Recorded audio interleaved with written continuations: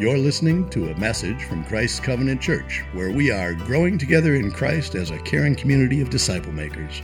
Thank you for listening, and please feel free to share this with others who may find it helpful. As you're finding John chapter 13, I wanted to share, I do not keep up with the lives of the royalty of England. Some of you may. I know a few months ago there was a big wedding, and a lady named Meghan Markle, who's from America, married Prince Harry. And there's a big to-do on the internet a couple weeks ago with Meghan Markle. Some of you may have seen this. Some of you probably don't care, and I don't blame you for this. But a big thing happened where she was getting out of her vehicle. She had been driven to, I think it was like to an art gallery, an art show or something, and the one of the people who had driven her there came around to her door, opened it for her so she could get out. She is now called the Duchess of Sussex, so she's part of the royal family. So they don't open and close their own doors. They had somebody come and do that for her, open the car door, and she gets out and kind of nonchalantly, because for all of her life she has shut her own doors, turns around and kind of shuts the door to the car. And people just went bonkers about this. Like some people were like, "Yeah, you go, girl! Like woman power! Like assert your independence! Like you don't need a man to shut that door." Then other people were like really up in arms because this was like a centuries-old no-no, a tradition that even back when there was probably carriages and certainly when there's been cars, that the royal family don't do that. That's something that people like them don't do. That it's beneath them in a sense, although they might not say that. And so there was all this mixed reaction, and I think she didn't probably even mean to cause the fight that ensued about this and whether she should or shouldn't. She just kind of non-consciously went to shut her door. But she stirred and ruffled feathers because she was bucking against cultural norms and what certain people do and don't do.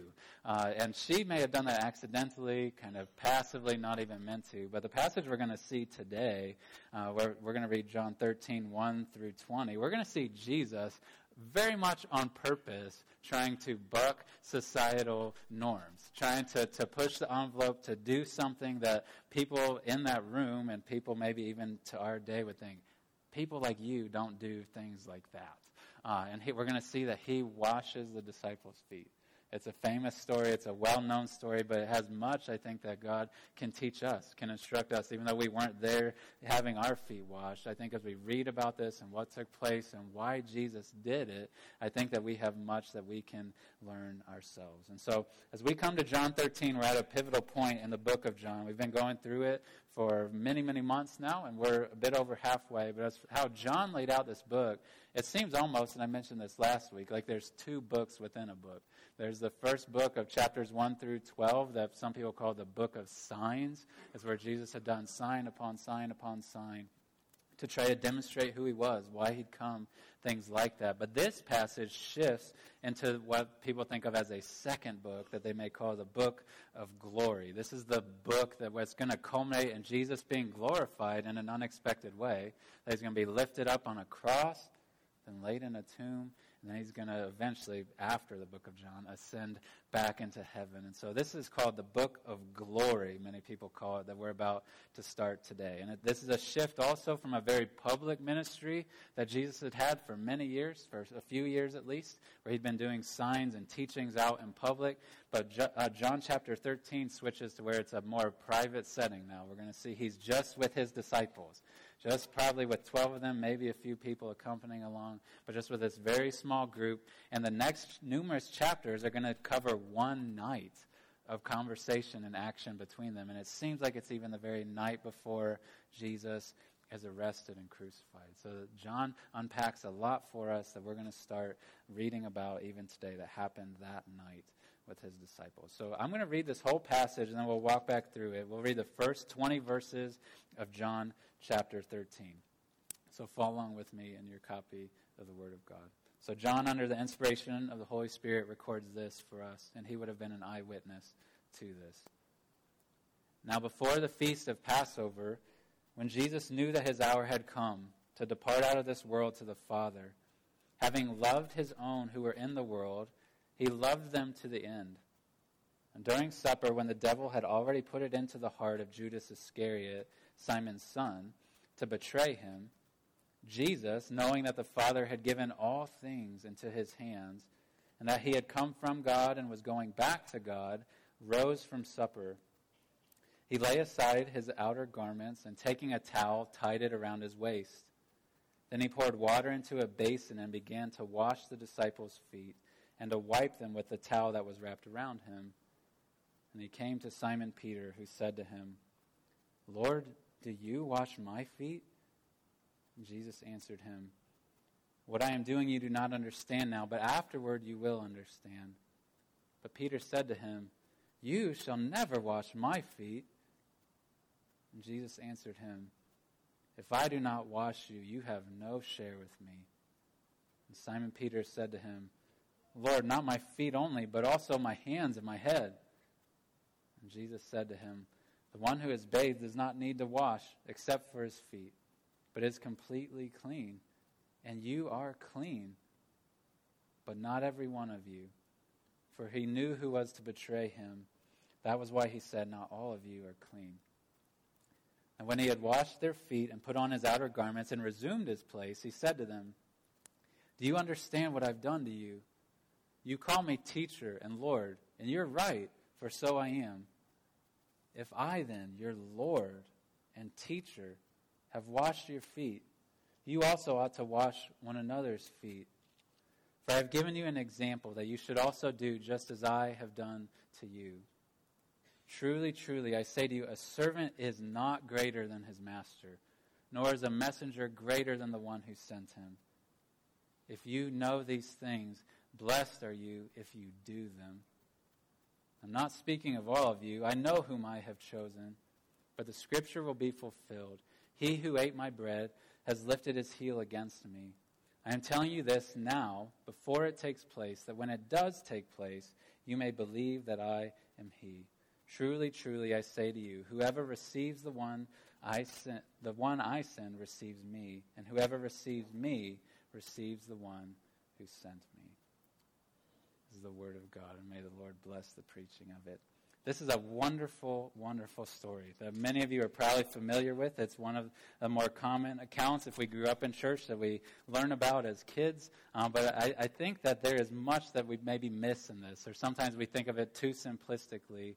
And Jesus is wanting to accomplish many things even when he did this with his disciples. And I think the Holy Spirit wants to accomplish many things in us as people who get to read about it and people who get to be instructed by the words and by the example of Jesus. And if I have to summarize the main point that I see from this passage, I think John wanted even to convey to us who would read it, I would say it this way, is to let humility be a mark of your relationship, both with Christ and with fellow Christians. To let humility be a mark of your relationship, both with Christ himself and with fellow Christians. And I think you see both of those very much on display here. And so to start with, I want to make sure we understand what's going on here, what is happening in this room. Maybe a frame, if you want to think of that we're going to paint a picture within, what the frame of what's going on here. And go back to the beginning, the first couple verses of what we read. John records for us that this is before the feast of the Passover. And without getting into too much detail, I would simply say that as best as I can tell, what we're reading about even in the next several chapters is what has come to be called the Last Supper. It's part of what happened the night before Jesus was about to be arrested and the day before he was about to be crucified. It all happened during and around this time of Passover, which was an expanded feast, a time of 8 days at least, if not more, with travel and all these things. And Jesus is having a meal with his disciples. You see that even down in verse 4, that he rose from supper to do this, to wash their feet. And so this is in the context of them having eaten a meal together. And John, interestingly, is the only gospel writer who records this for us. Matthew, Mark, Luke didn't even touch this, did not mention this about washing the feet, but John was there, and he records for us that this was one of the things that Jesus did. And it's important, it's significant. I'm grateful that John recorded it for us. The Holy Spirit certainly knew what he was doing, getting this story in here and to us. But note that John he says there's a few things Jesus knows as this is about to happen. Did you catch that, the first couple verses? John says there's a few things Jesus enters into this night, enters into this even very act of washing feet that Jesus knows that make this even more mind-boggling that that's what he's doing. So if you look down, for example, in verses 1 and in verse 3, John says that Jesus knew that his hour had come to depart. That he says it a little bit different ways, but that he had come from God, he'd been sent into the world, and he was about to go back to God. John says Jesus knew that. And that sounds nice, but John is talking about, and you know this, I think, the means by which he goes back to God is through death. It's through death and then the resurrection and the ascension back to God the Father. And so Jesus knows that that is about to happen. We've already seen that a few times in John. Jesus knows it's coming. Jesus knows now it's imminent. Probably if the timing is right and I'm accurate, within 24 hours of this, Jesus is going to be dead and laid in a tomb. Like that's how close in time you're talking about. Jesus knew that his time had come.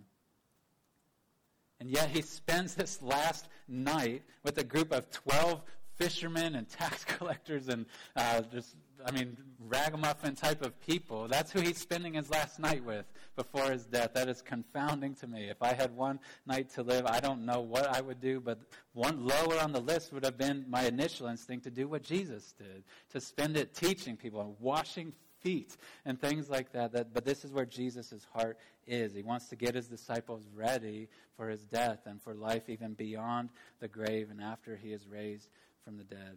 And Jesus, note this, he says in verse 3 that Jesus knew that the Father had given all things into his hands. Did you catch that? Jesus knew that he was not just some random teacher, not just some rabbi. He knew that he was being given, in some sense had already been given, all authority over all things. Over the entirety of the universe, he had been given all authority. All things had been given into his hands. Yet he's about, even knowing that, he's about to take off the outer parts of his robe and with those same hands wash the dirty feet of these guys who are going to scatter from him in just a few hours. It's the Jesus who is omnipotent. That's why I call this the Omnipotent Footwasher. This is mind-boggling that all authority had been given to him, and yet he's going to stoop to wash dirty, dusty feet of his friends.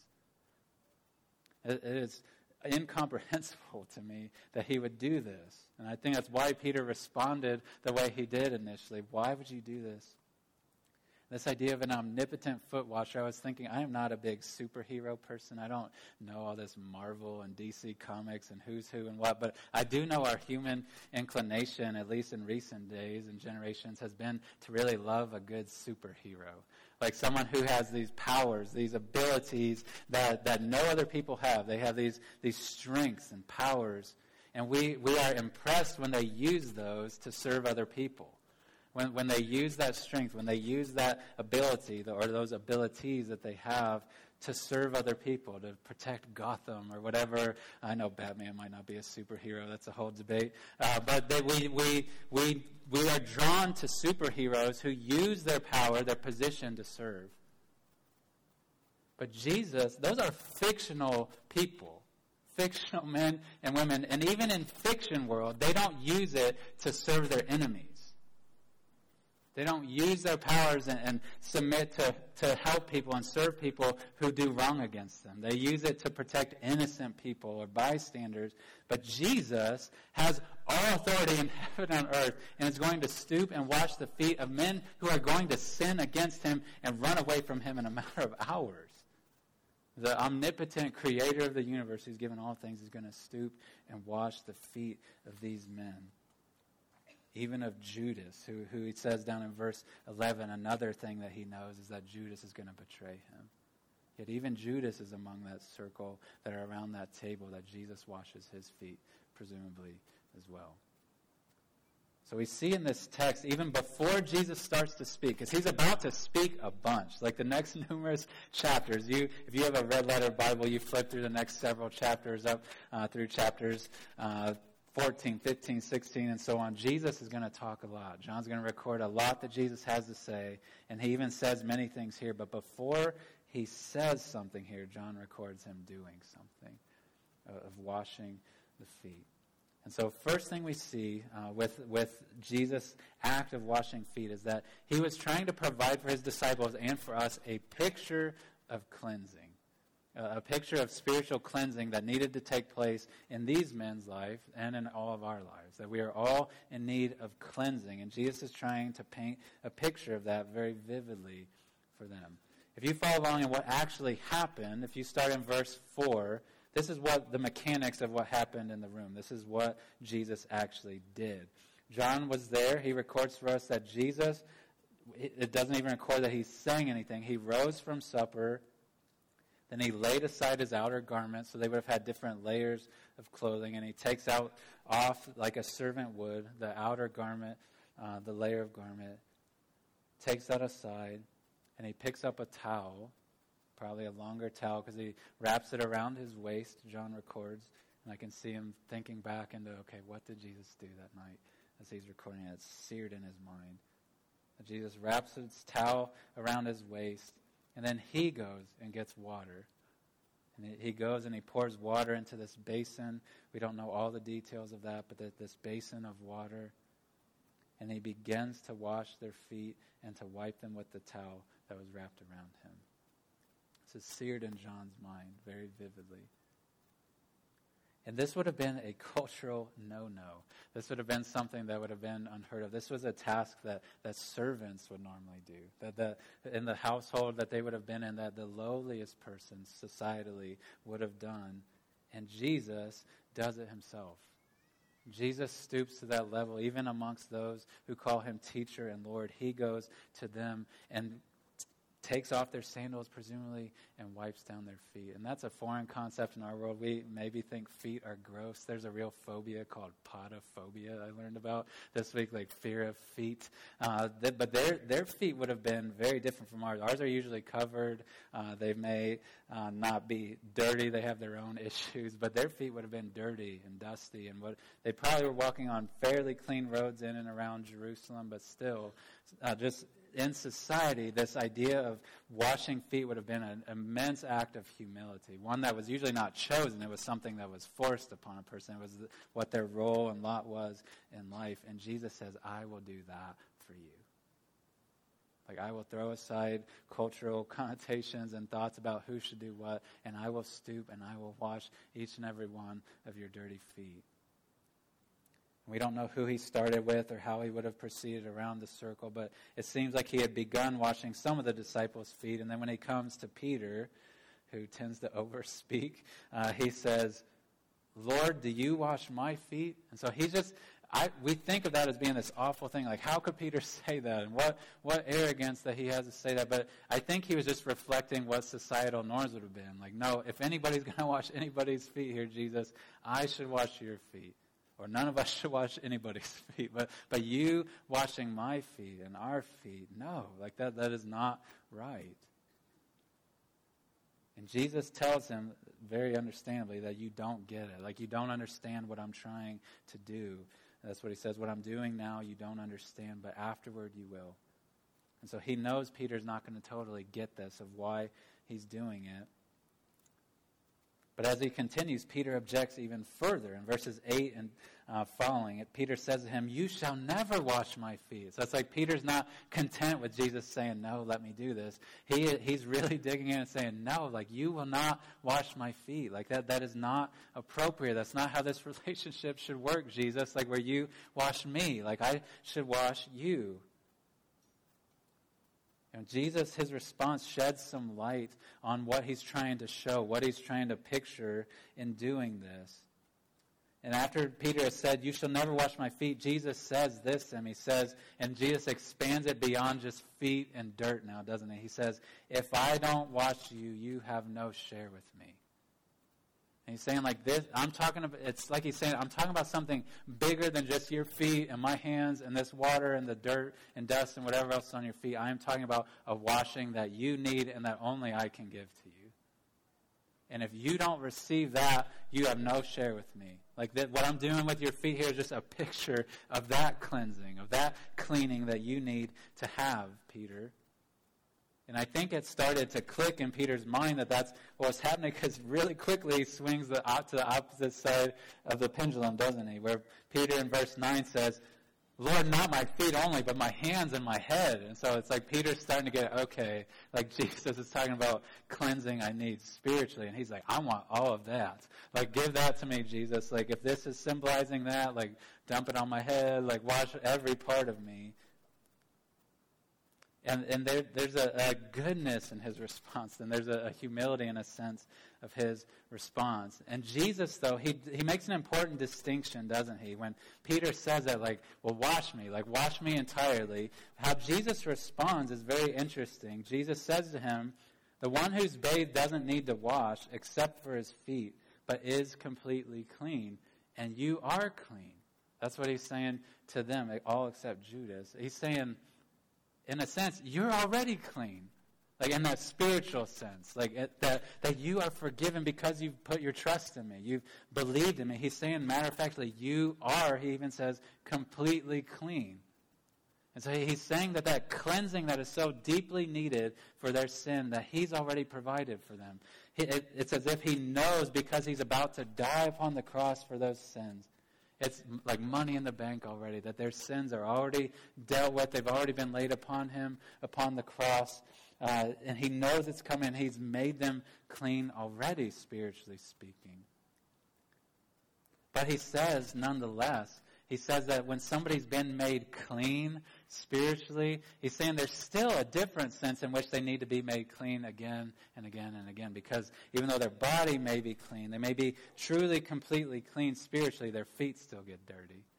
And that's what he's trying to picture in that room with them, is that you've been made clean spiritually already, but I'm going to continue to clean your feet.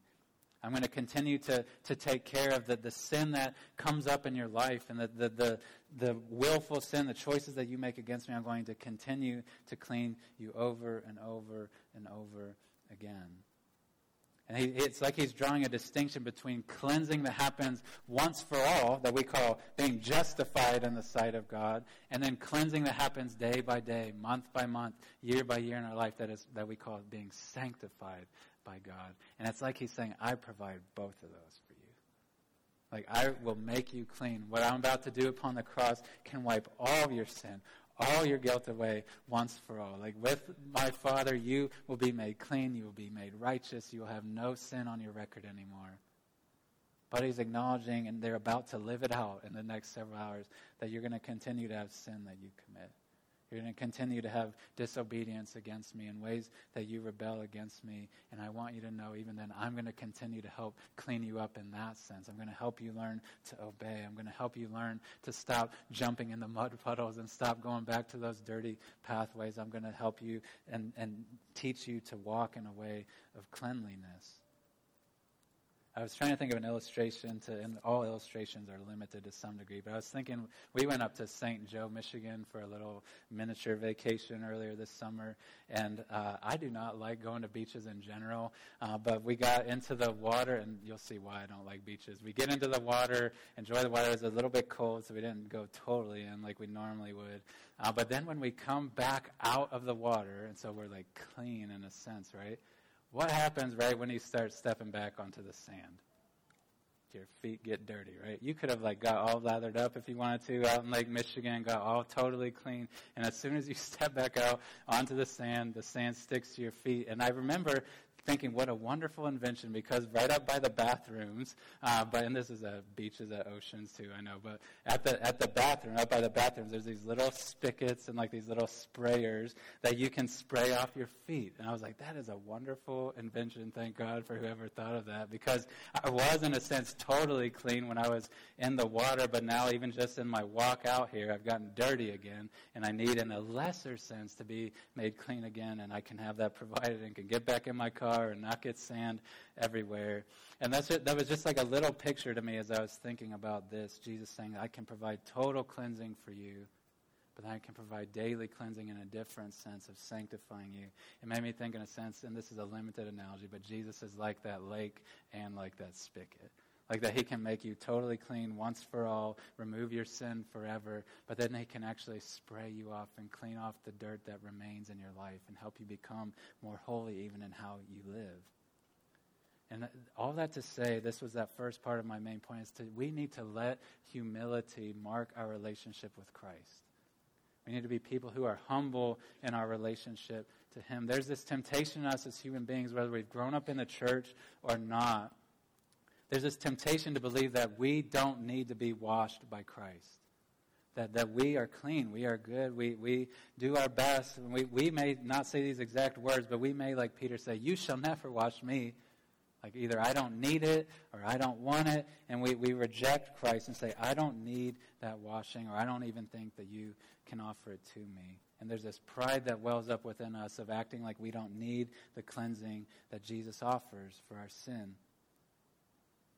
And if Peter had trouble with Jesus washing his feet, like that stooping of humility, what was he going to think when Jesus was on the cross? Do you think it's gross to wash feet? Like Jesus was about to be whipped and have a crown of thorns put on his head, and he was going to be mocked and made fun of and have the wrath of God put upon him, not just dirt on his hands. And if Peter would not receive that cleaning of his feet, how would he accept the work, the far uglier work that Christ was going to have to do upon the cross? And it could feel humble for him. It could feel humble for us to say, I don't need that cleansing. Like, you should never wash me, Jesus. That can feel immensely humble. Like, that it's a godly thing to do. But Christ says to Peter, and he says to us, if you don't let me wash you, you have no part with me. Like, that is where you start with me, is your need to be washed and my provision of that to you. Like, you don't come to me clean already. You come to me filthy and dirty, and I clean you. And we need to come to Christ that way and acknowledge that I need your cleansing, and you can provide it for me. But we also need, when it comes to that secondary cleansing, that being sanctified, that work of cleansing that Jesus does to us, we can often slip into this prideful state where we think that, well, Christ gained me that ultimate forgiveness, the cleansing of my soul, but when it comes to the practicalities of life, that's just up to me. Like, I need to clean myself up. I need to just get my act together and pull myself up by these bootstraps and be hard on myself and be disciplined enough, and we lose sight that even the cleansing that continues in our life is a work of Christ. It's him working in you. It's him cleansing those areas of sin that are in your life, making you clean. We need to be people who are humble in that sense towards Christ as well, who keep short accounts with him, who don't let the dirt build up on our feet and on our hands and all over us and never come to him. We need to bring those to him humbly and acknowledge where we have failed. Confess the sins that we've lived even that day to him, and ask him for cleansing, ask him for help to cleanse us once again, to help us to obey, to help us to follow him in obedience and trust, and he will. So we need to be humble in our relating to Christ. And Jesus provided a picture of that cleansing that he would provide for his people. But the second part of this text, Jesus, when he puts back on his outer garments and he sits down, and it's like he's going to process this with them, what he did, we're going to see that he's, instead of just talking about what he did as painting a picture of cleansing, he's going to say what he just did is an example to them of service. Like, he moves beyond just the metaphor of what it was referring to and starts talking about the actual act itself. Like, I actually stooped down and washed your nasty feet. Now that is an example to you of how you're to live with each other. I'm living as an example to you. And so if you look here in verses 12 and following, it says he put his outer garments back on, resumed his place, and asked them rhetorically, because he doesn't even let them answer, he says, do you understand what I've done to you? And then he proceeds to explain. In a few different ways, he acknowledges, you know what, Peter and other guys that are in the room, I get that was hard for you. Like our societal norms, like you call me Lord and teacher and Lord, and you're right, I am. Like he's acknowledging that. That's what was driving Peter's nervousness is, you're my teacher, and on top of that, you are my Lord. Like you are my master. Not just that I learn from, but that I owe all things to and that I follow completely. And Jesus is saying that is true. like that is right. There's a good impulse within you in that way. But then he proceeds, because he says that if I then, your Lord and teacher, have washed your feet, you ought to also wash one another's feet. And then he says just the same thing in different ways. He says, I've given to you an example that you should do just as I have done to you. And then he makes this general analogy that we're used to, where he says, a servant's not greater than his master, or a messenger greater than the one who sent him. And he's appealing to just a normal human awareness that we have. When I'm being taught by someone, I don't assume that I go beyond them, or that my skills supersede theirs, or that I'm allowed to do things that they don't, or that when they actually do something, that I have the option to say, you know what? I'm not going there. I don't need to do that. That's cool for you. You're special. You're whatever. But I'm not going there. I don't need to do that. Jesus is saying that when we have a master and we're the servant, we seek to live as he lives. When we have a teacher that we're seeking to follow, we do as he does. And if he washes feet, if he stoops to that level, an act of service that would have been unmatched in their day, if he stoops to that, he says, you ought to follow suit. You ought to serve. You ought to humble yourself. It's like if you work at a restaurant or somewhere and your boss cleans the toilet or scrubs the floors, how can you, as someone who they are supervising, when they ask you to do that, say, you know what, that's above my pay grade? When you see the Lord of the universe, the one who's been given all things into his hands, using those hands to stoop and wash feet, to humbly serve, to do something that would have been perceived as nasty to them, they are called to do the same, to follow suit, and we are as well. And so we are not just to let humility mark our relationship with Christ, but we're to let humility mark our relationship with fellow Christians as well. There's this pride that wells up in us, not just when we're relating to Christ, but even when we relate to our fellow human beings, isn't there? That we tend to think that there's certain things I'm willing to do and certain things I'm not willing to do. There's two categories. Or then there's a line between them. I'll go up to this line. I'll stretch myself a little bit when it comes to serving you and being willing to humble myself and do things that might be hard for me or feel kind of unsettling to me or gross to me. But this area, off limits. I will not do that. And Christ is saying there is no area off limits. There is no line you can draw for fellow Christians to say, I will go this far in serving you and no further. He's trying to obliterate that pride. And he's speaking about more than just actually washing feet. Okay, I want to acknowledge that. There's some churches and traditions within Christianity that read passages like this, and very literally, when Jesus says that we're to follow his example and we're to wash one another's feet, that they embed that into their life as a church. And that's not wrong to do. It could be a wonderful practice to do, because I think even though it's kind of lost in our society of having dusty, dirty feet with God knows what on them that we're washing, even without that, there's still an act of humility that can come in washing each other's feet. But Jesus, I think, is talking about something beyond just literal foot washing. He's speaking, using that as an example to talk about a way of life that is willing to humble ourselves in service of fellow Christians. There's many ways that we can try to do this. I was trying to think about this week, and even inquiring with some of you about ways that you would think of washing feet in today's world. What are ways that we could humble ourselves to serve one another? What are examples of how we could do that? And some that either you all share with me or that I thought of on my own were things like this, like caring for people who are sick, for example. Like that is a case where we may think that, you know what, I'm going to get sick if I go and take care of that person. Like, I'm going to get their germs, I'm going to get their whatever, it's going to get shared to me, and so I'm not willing to go over to their house to spend time with them or to take them a meal. It could be caring for either the very old among us or the very young among us. Like, some of us have this wrong-headed belief that when it comes to, like, changing diapers or something like that is beneath me. And, like, my wife could do that or whoever can do that, and we refuse to quite literally get our hands dirty in very trivial tasks to serve a fellow human being, and that is wrong of us. Like there's nothing that should be, there's no line to draw of what we think of as gross, or the elderly that are among us. Sometimes people sometimes, to our shame, feel weird to go talk with people who are older than us, or to go to a nursing home, or to go spend time with a person whose life is getting towards the end. And when that becomes a cumulative sentiment that we all hold individually, then guess what? That person doesn't get cared for.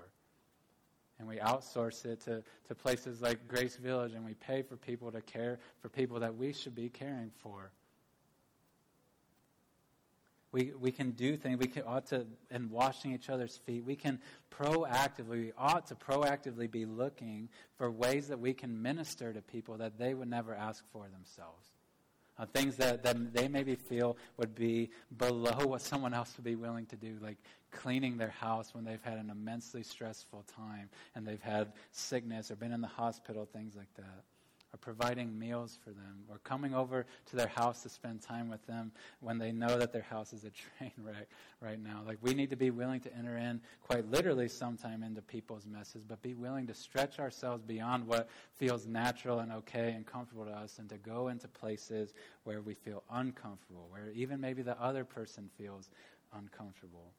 Even just this morning, I was talking to one of the members of our church, and it encouraged my soul. He had told me about this before, but he was relaying in a different setting about how he had a neighbor that lived next to him. And this was a guy, as he started to talk to him, wanted nothing to do with him and would not listen to him, like kept saying, I don't want you to talk to me. But he kept seeking to talk to him, and eventually he let him come into his house, and they would watch Walker, Texas Ranger, this show that they would spend time with, and they would build this relationship, and this man's health was slowly deteriorating to where he needed even help physically being cared for and even washed at times, things like that many people would have seen the exit at that point and found somebody else to do it or care for him. But this man, a member of our church, did that for him.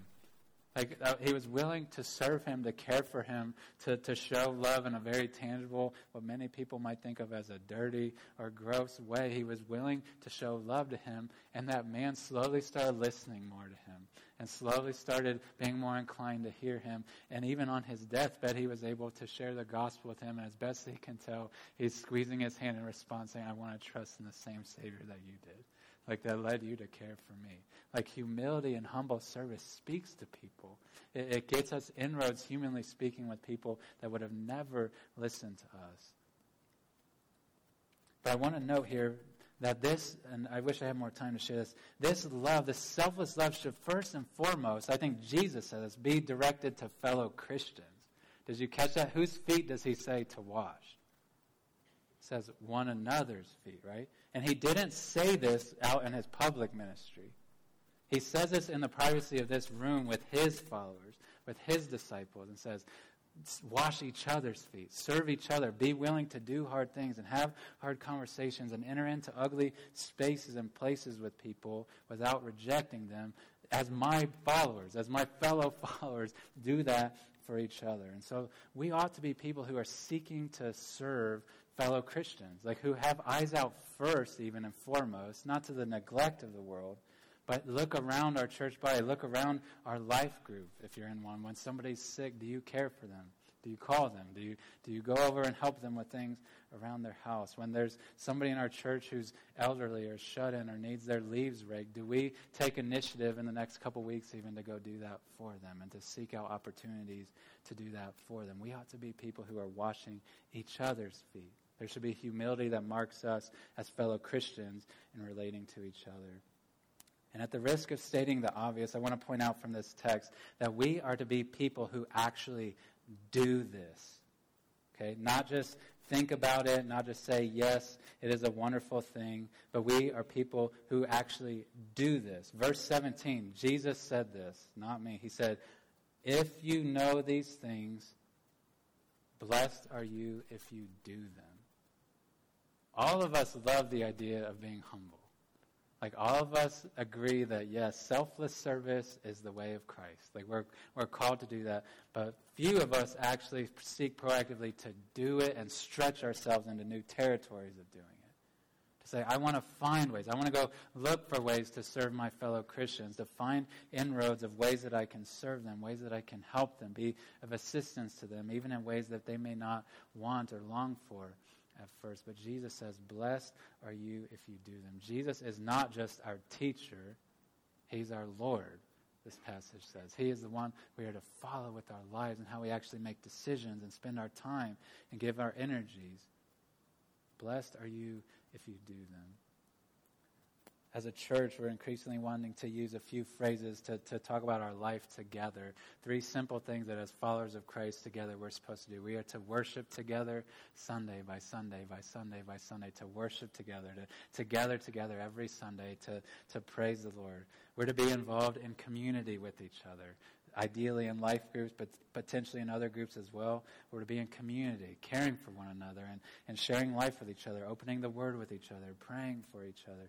But the third category that we're wanting to increasingly see get traction in our church is service of each other. That we are called to do that even in passages like this, not just to worship together, not just to fellowship together around the Word, but we are to serve each other. We're to take the gifts and the opportunities and the skills and the time and the energy that God's given to us, and we are to serve one another. And so we are continually forming new teams the last few months of ministry teams, ones where people can get their hands dirty, and there's going to be more and more opportunities. There's even an opportunity today to sign up to help at our harvest dinner that we're having as an outreach a few weekends from now, that we want to be people who are looking for opportunities to serve fellow Christians, looking for opportunities in small ways or big ways to invest in one another, to share our energies, to use our time to benefit one another. And so I would encourage you, commend to you, if you do not have a domain in which you serve in the life of the church, seek to find one. I'd be glad to talk to you. Any of the pastors or staff would be glad to talk to you. We have lists on our website. We're finding avenues more and more to make these needs known to you, but find a place to serve, to get your hands dirty. So Christ gave us a picture here of cleansing that we're to receive, and he gave an example of service we're supposed to give. But in closing, I wanted to state this, is that we dare not inverse the order of these things. That we need to be people who first are humble before Christ and receive the cleansing that he gives to us before we seek to serve other people, before we seek to try to draw on the humility to selflessly serve others. There are many Christians that will just tell you, or many religions that will teach you to just be selfless, matter of factly. Like, this is just the right thing to do, is to serve other people, to give of yourself, to do sometimes really hard or even disgusting things to serve other people. Most religions will teach you that. But what all religions will not give you is a God who did that for you. A God who left heaven, left the throne of heaven and came into this earth and humbled himself and quite literally got dirty in his mother's womb and being born and then living in probably some dusty house with Joseph with making things, and then who ultimately bled and died upon a cross for your sins. Like, that is the humble God that has come and served you and made you clean. And he is the one that we are to turn to find motivation when it's hard for us to serve other people. When we think, this is hard, this is gross, I don't want to do this. I'd rather be just sitting on my couch watching football or out running by myself or going on a vacation or whatever. Like, this is hard for me to do. Look to Christ as your example, the one who has made you clean and served you, and find motivation in him to serve others and to keep being motivated over and over and over, to keep pouring yourself out and serving people, serving fellow Christians selfishly. Because if you don't do that, you're going to become bitter. You're going to become disillusioned. You're going to become frustrated when the people you have sacrificed to serve turn on you or take you for granted.